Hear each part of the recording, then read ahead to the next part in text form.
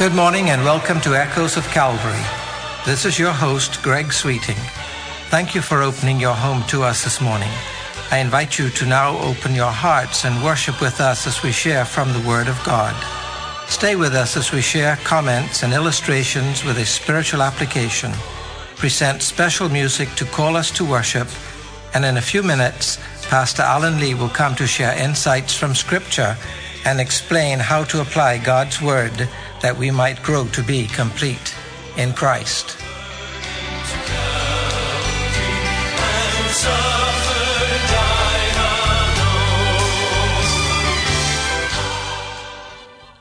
I was at a funeral in Abaco recently. It was quite a large funeral. Probably it was the largest funeral in terms of attendance, at least, that I've ever experienced. People came from far and near. The family was a very large one with children, grandchildren, even great-grandchildren. I need to tell you that the funeral was for a Christian. So in a real sense, it was a homegoing ceremony. The people who spoke all gave tribute to the qualities of the deceased, and his life reflected the values that he had held as a born-again child of God. Ministers of the gospel, ministers of the government, local government members, school teachers, business associates, customers, children, grandchildren, all alike gave testimony to the virtuous life of the deceased. Several of the grandchildren participated with poems, the eulogy, and a few songs. For me, though, the most engaging moment was when one of the grandsons sang a solo in honor of his grandfather. He chose the song, he said, that speaks to a mariner's hope that his anchor will hold during a raging storm. He chose this song because he said he felt the words reflected how his grandfathers had shown him and his faith in the Lord Jesus and was secure no matter what happens to one in life. It was a great testimony and a wonderful witness to all those present. It spoke well of him and his own faith in his grandfather's God, but it also spoke volumes about the relationship he had with his grandfather. I was very impressed. What a tremendous feeling to know that such families and such strong faith are still very much alive in our country.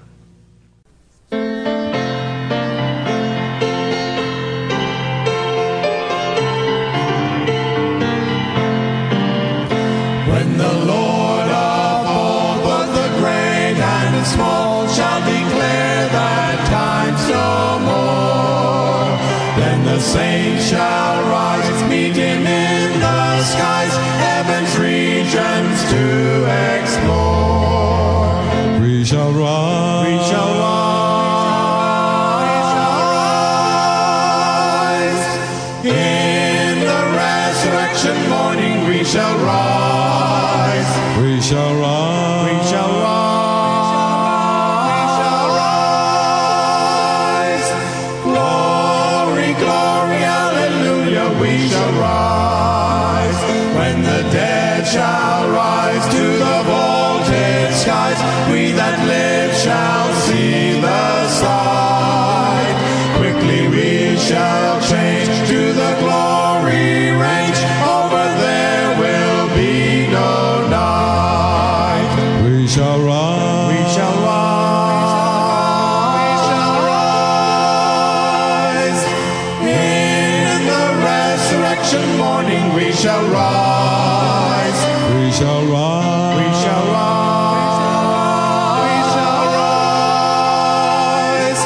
glory, glory, hallelujah, we shall rise, if we will believe, freely we'll receive life abundant, glad and free. When he comes again, peace and joy shall reign, with the Savior we shall be. we shall rise, We shall rise, we shall rise, in the resurrection morning we shall rise, we shall rise, we shall rise, we shall rise, glory, glory, hallelujah, we shall rise, yes, we shall rise. I mentioned that the solo by the grandson grabbed my attention. It took great desire, courage, and nerves of steel for him to sing a solo above the coffin of his grandfather, whom he loved so well. He did well starting off, and I could sense the entire church was engaged, and some were even singing quietly along with him the familiar song. Midway, he faltered a little, but caught himself and continued. Towards the end of the song, on the last verse, his voice did fail. Emotions took control, and he paused while the music continued to play. Then something very interesting happened. As he fought to regain his composure and continue the song, the people in the pew suddenly, without cue or instruction, raised their voices and filled the words of the song. As he caught himself, he came back in tune with them, and the inspiration from the church that had assisted, he fell back into step and carried on, while those of us in the pews lowered our voices automatically in step with his return, and he finished the song with a new vigor and a crescendo that his grandfather would have beamed with pride. He probably did, actually, from his vantage point in heaven. I thought, now that's what Christian bonding is all about. One Lord, one faith, one church.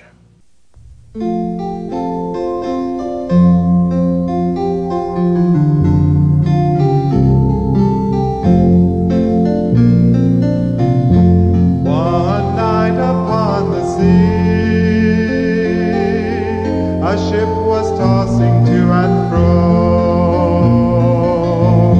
breakers dashed on every hand, angry winds around it blow. All on board were filled with pride as the mighty billows rolled. Then they called upon the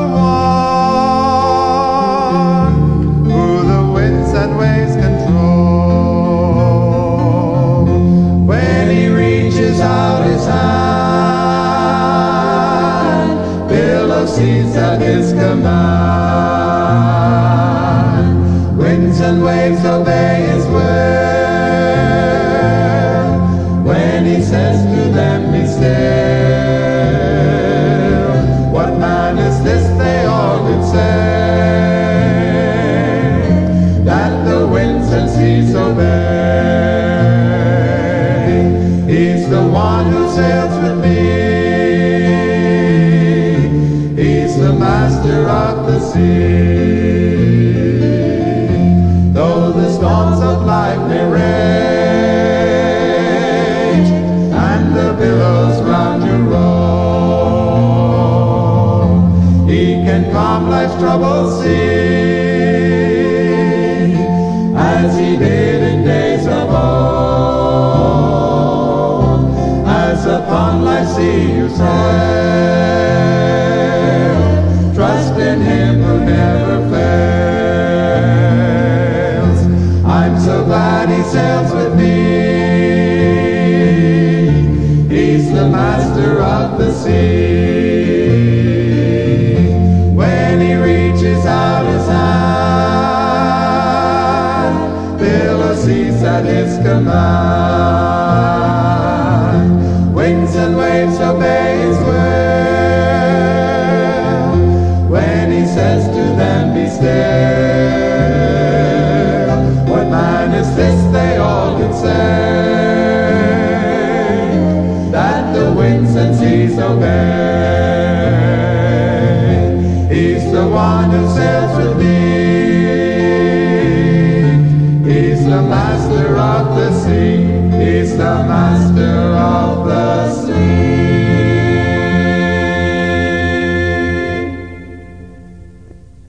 And now with his message for today, here's Senior Pastor Emeritus Alan Lee. Greetings once again in the name of our Lord Jesus Christ. We thank you for tuning into Echoes of Calvary. The Sermon on the Mount is the believer's manifesto, their Magna Carta. It very clearly outlines the personal and specific stipulations of Jesus Christ as to how his people are to live, what they are to be, to feel, and to do. The Beatitudes in particular specifically describes the desired character of those who truly trust him as Savior. I say again, it is Jesus' profile of a true disciple. In essence, these beatitudes actually describe his own character. And so he's actually saying to his disciples, be like me. For this, in the final analysis, is the ultimate proof that one is in fact a genuine Christian, a Christ-like one. Therefore, to be Christ-like is the basic condition for experiencing genuine blessedness. Real happiness means to be approved of God, and as a result, to be in a state or condition of inner joy and peaceful bliss or tranquility, regardless of external circumstances. Being at rest in soul and spirit, in other words, because of an assured, approved relationship with God through Jesus Christ. That's genuine blessedness. Now we have, in a very summary fashion, looked at the first 4 traits or characteristics given in verses 2 through 6 of Matthew 5. A true believer is one who is poor in spirit. That is, one who acknowledges his spiritual bankruptcy before God and depends upon him alone for his spiritual needs. He's also one who mourns, meaning that he has the deep inner repulsion and sorrow for sin, both in himself and in those around him. He's also one who is meek. That is, one who has his emotions under control, so that he is well balanced in every aspect of his character. And he is one who hungers and thirsts after righteousness, and that his one consuming passion in life is to be Christ-like in all that he thinks and all that he does. Each of these characteristics describe an inner trait and builds upon and flows out from each other. The last 4 of the Beatitudes, however, describe the outward behavior which is a manifestation of these 4 inner attitudes. For instance, being poor in spirit manifests itself through being merciful. Having an attitude of mourning manifests itself through purity of heart. Meekness is manifested through peacemaking. Hungering and thirsting after righteousness manifests itself through adversity and persecution. We'll be looking at these 4 Beatitudes in the days ahead. But now we come to the 5th attitude in verse 7 of Matthew 5, and it reads this way, quote, "Blessed are the merciful, for they shall receive mercy." Blessed are the merciful, for they shall receive mercy. I have entitled this particular beatitude, Finding Happiness in Misery. Now, as usual, the statement of blessing is stated, blessed. Then the demanded trait, the merciful. Now, we've already explained the meaning of blessed in past messages, so we go on now to look at the trait itself, the merciful. Let's look at the definition of this trait. The word mercy in this text here in the Greek is the word eleo, E-L-E-E-O. It is one of a group of words in the New Testament that is translated compassion, sympathy, and pity. But this particular word, eleo, focuses especially on action rather than feelings or emotion. In other words, it is the outward manifestation of pity or compassion. You see, if we feel compassion only, that's pity. If we do something about what we feel, that's mercy. It is the acting out of a compassionate spirit or attitude. It is doing something about what we feel. The word also focuses on the nature of the situation that motivates us to action. In this case, the emphasis is on the miserableness of the situation. In other words, it deals with the misery and miserable results of sin, which is pain, could be distress, and poverty as well. Now, whereas grace removes the penalty for sin, mercy seeks to deal with the consequences of sin, but never at the expense of justice. God only extends mercy on the basis of the shed blood of Jesus Christ. So should we. In other words, mercy is based upon a paid penalty, and in fact it is the outworking of a truly thankful, forgiven sinner. Now, the form of the verb in the passage is passive. This implies empathy with another in his misery, and is really the key to providing what we need to motivate us to aid and to help one another. William Barclay, outstanding Greek scholar of his day, points out that the Latin for merciful is misericordiac. Misericordiac. And it means in Latin the translation of the misery of another into the heart of the one showing mercy. Misericordiac. Now the Greek is very similar. It means Leo cardiac, pity in the heart. Barclay says it means getting into another person's skin. And I like that. That's why I use it. It means getting into another person's skin. That's exactly what Jesus is saying here. The merciful are those who emotionally and practically and actually take upon themselves the misery of others. In other words, they incarnate themselves into the miserable experience of others in order to assist and to provide help. As the old Indian saying puts it, they walk in the other man's moccasins. Now, Jesus is a perfect example of this, my friends. He is a perfect example of this. Listen to what the writer of the book to the Hebrews have to say in chapter 2, beginning at verse 16, speaking about Jesus Christ now.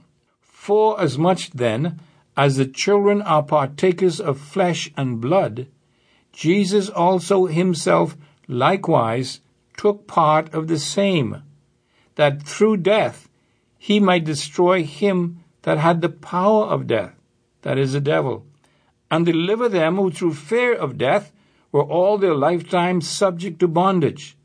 For verily he took not on him the nature of angels, but he took on him the seed of Abraham. In other words, he got into the skin. Wherefore, in all things, it behooved him, Jesus, to be made just like his brethren. Why? Notice carefully now.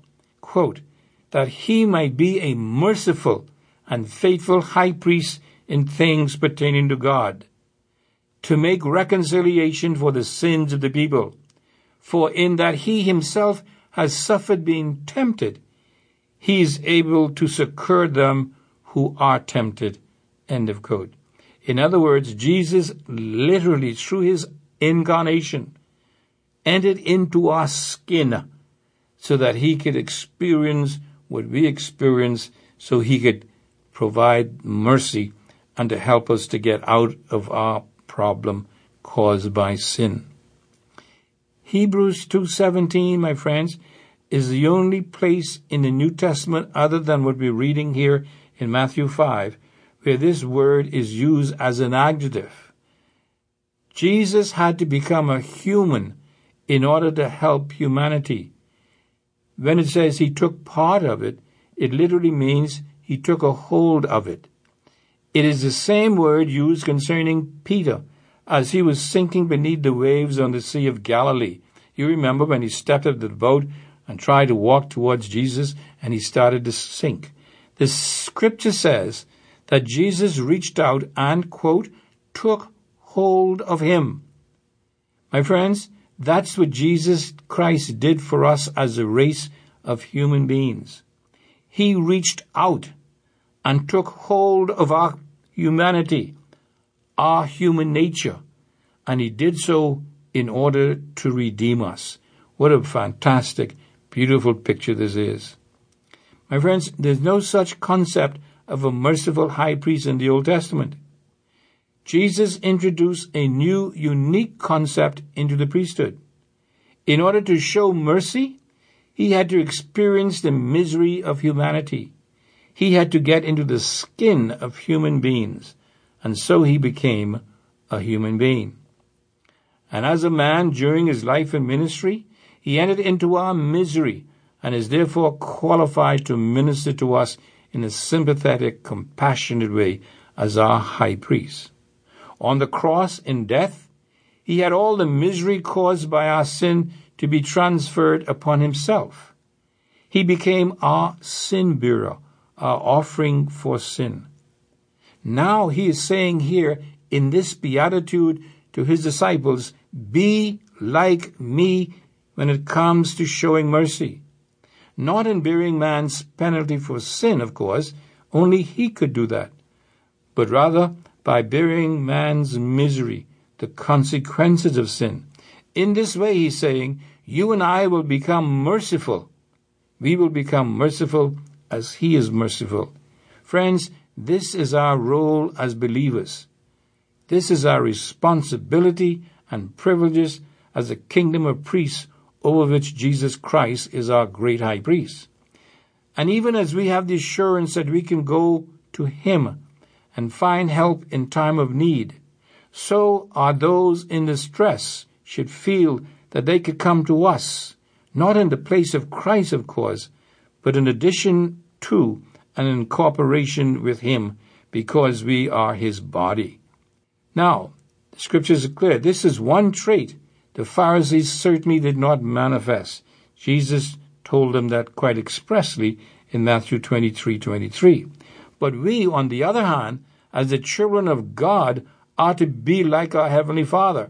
That's why he tells us in Luke 6, be ye therefore merciful, as your Father also is merciful. That's Luke 6:36. Paul says in 2 Corinthians 1:3, blessed be God, even the Father of our Lord Jesus Christ, the Father of mercies, and the God of all comfort. The basis of the promised blessing is also stated by Jesus. Notice what he says, they shall receive mercy. There's a statement of a biblical principle here. Listen carefully now, my friends. Received mercy. In other words, mercy that we have experienced ourselves is the basis for the showing of mercy to others. Notice what the apostle says in Romans 12.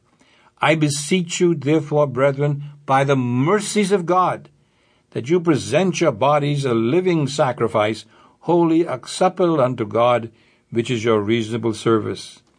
And then again in Matthew 18, the Savior says, shouldest not thou have compassion on thy fellow servant, even as I had compassion or pity on you?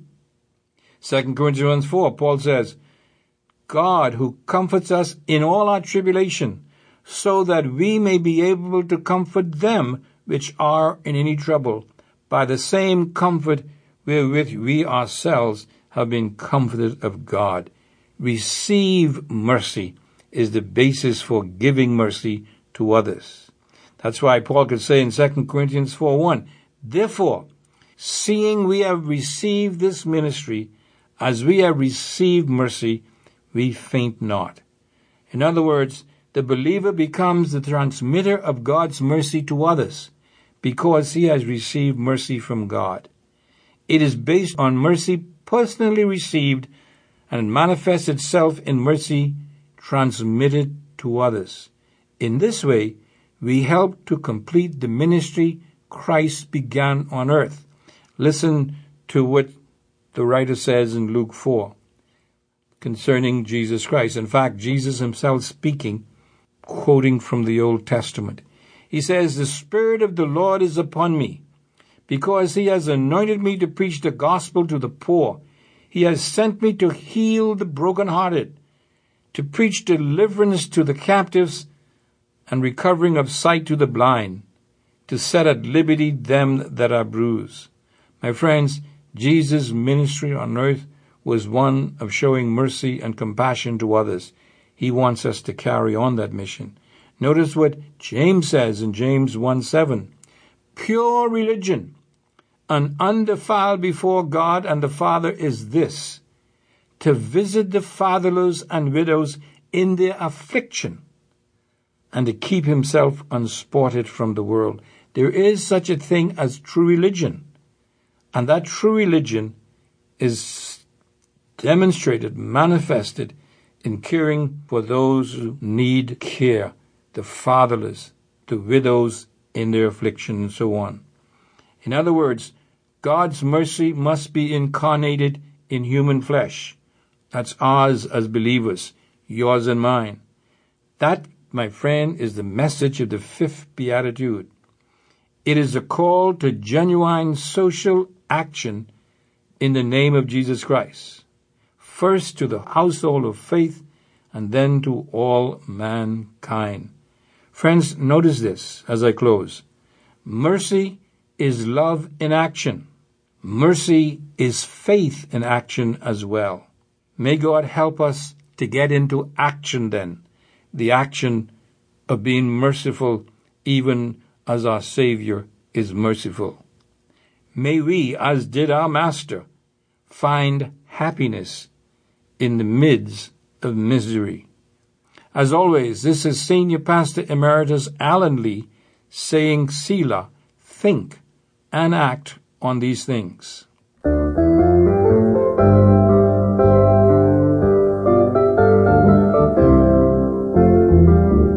It could happen in a moment, in the twinkling of an eye.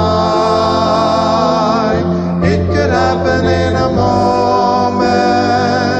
He could break the eastern sky.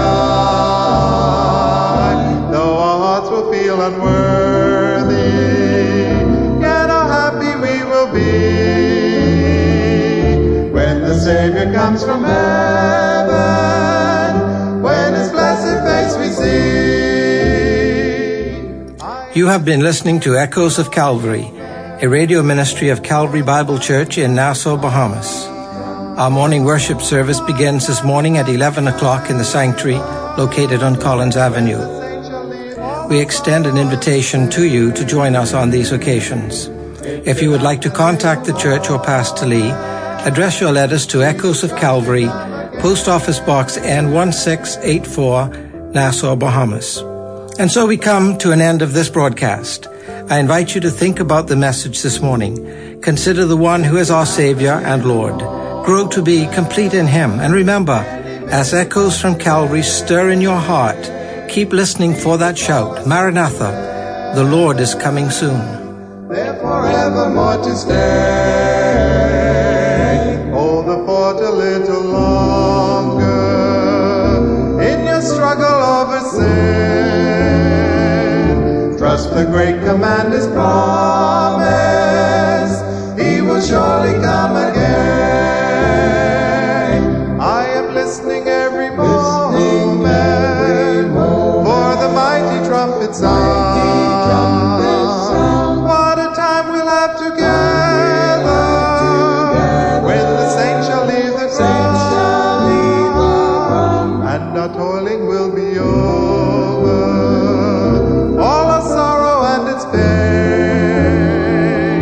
It could happen in a moment. Jesus Christ could come again.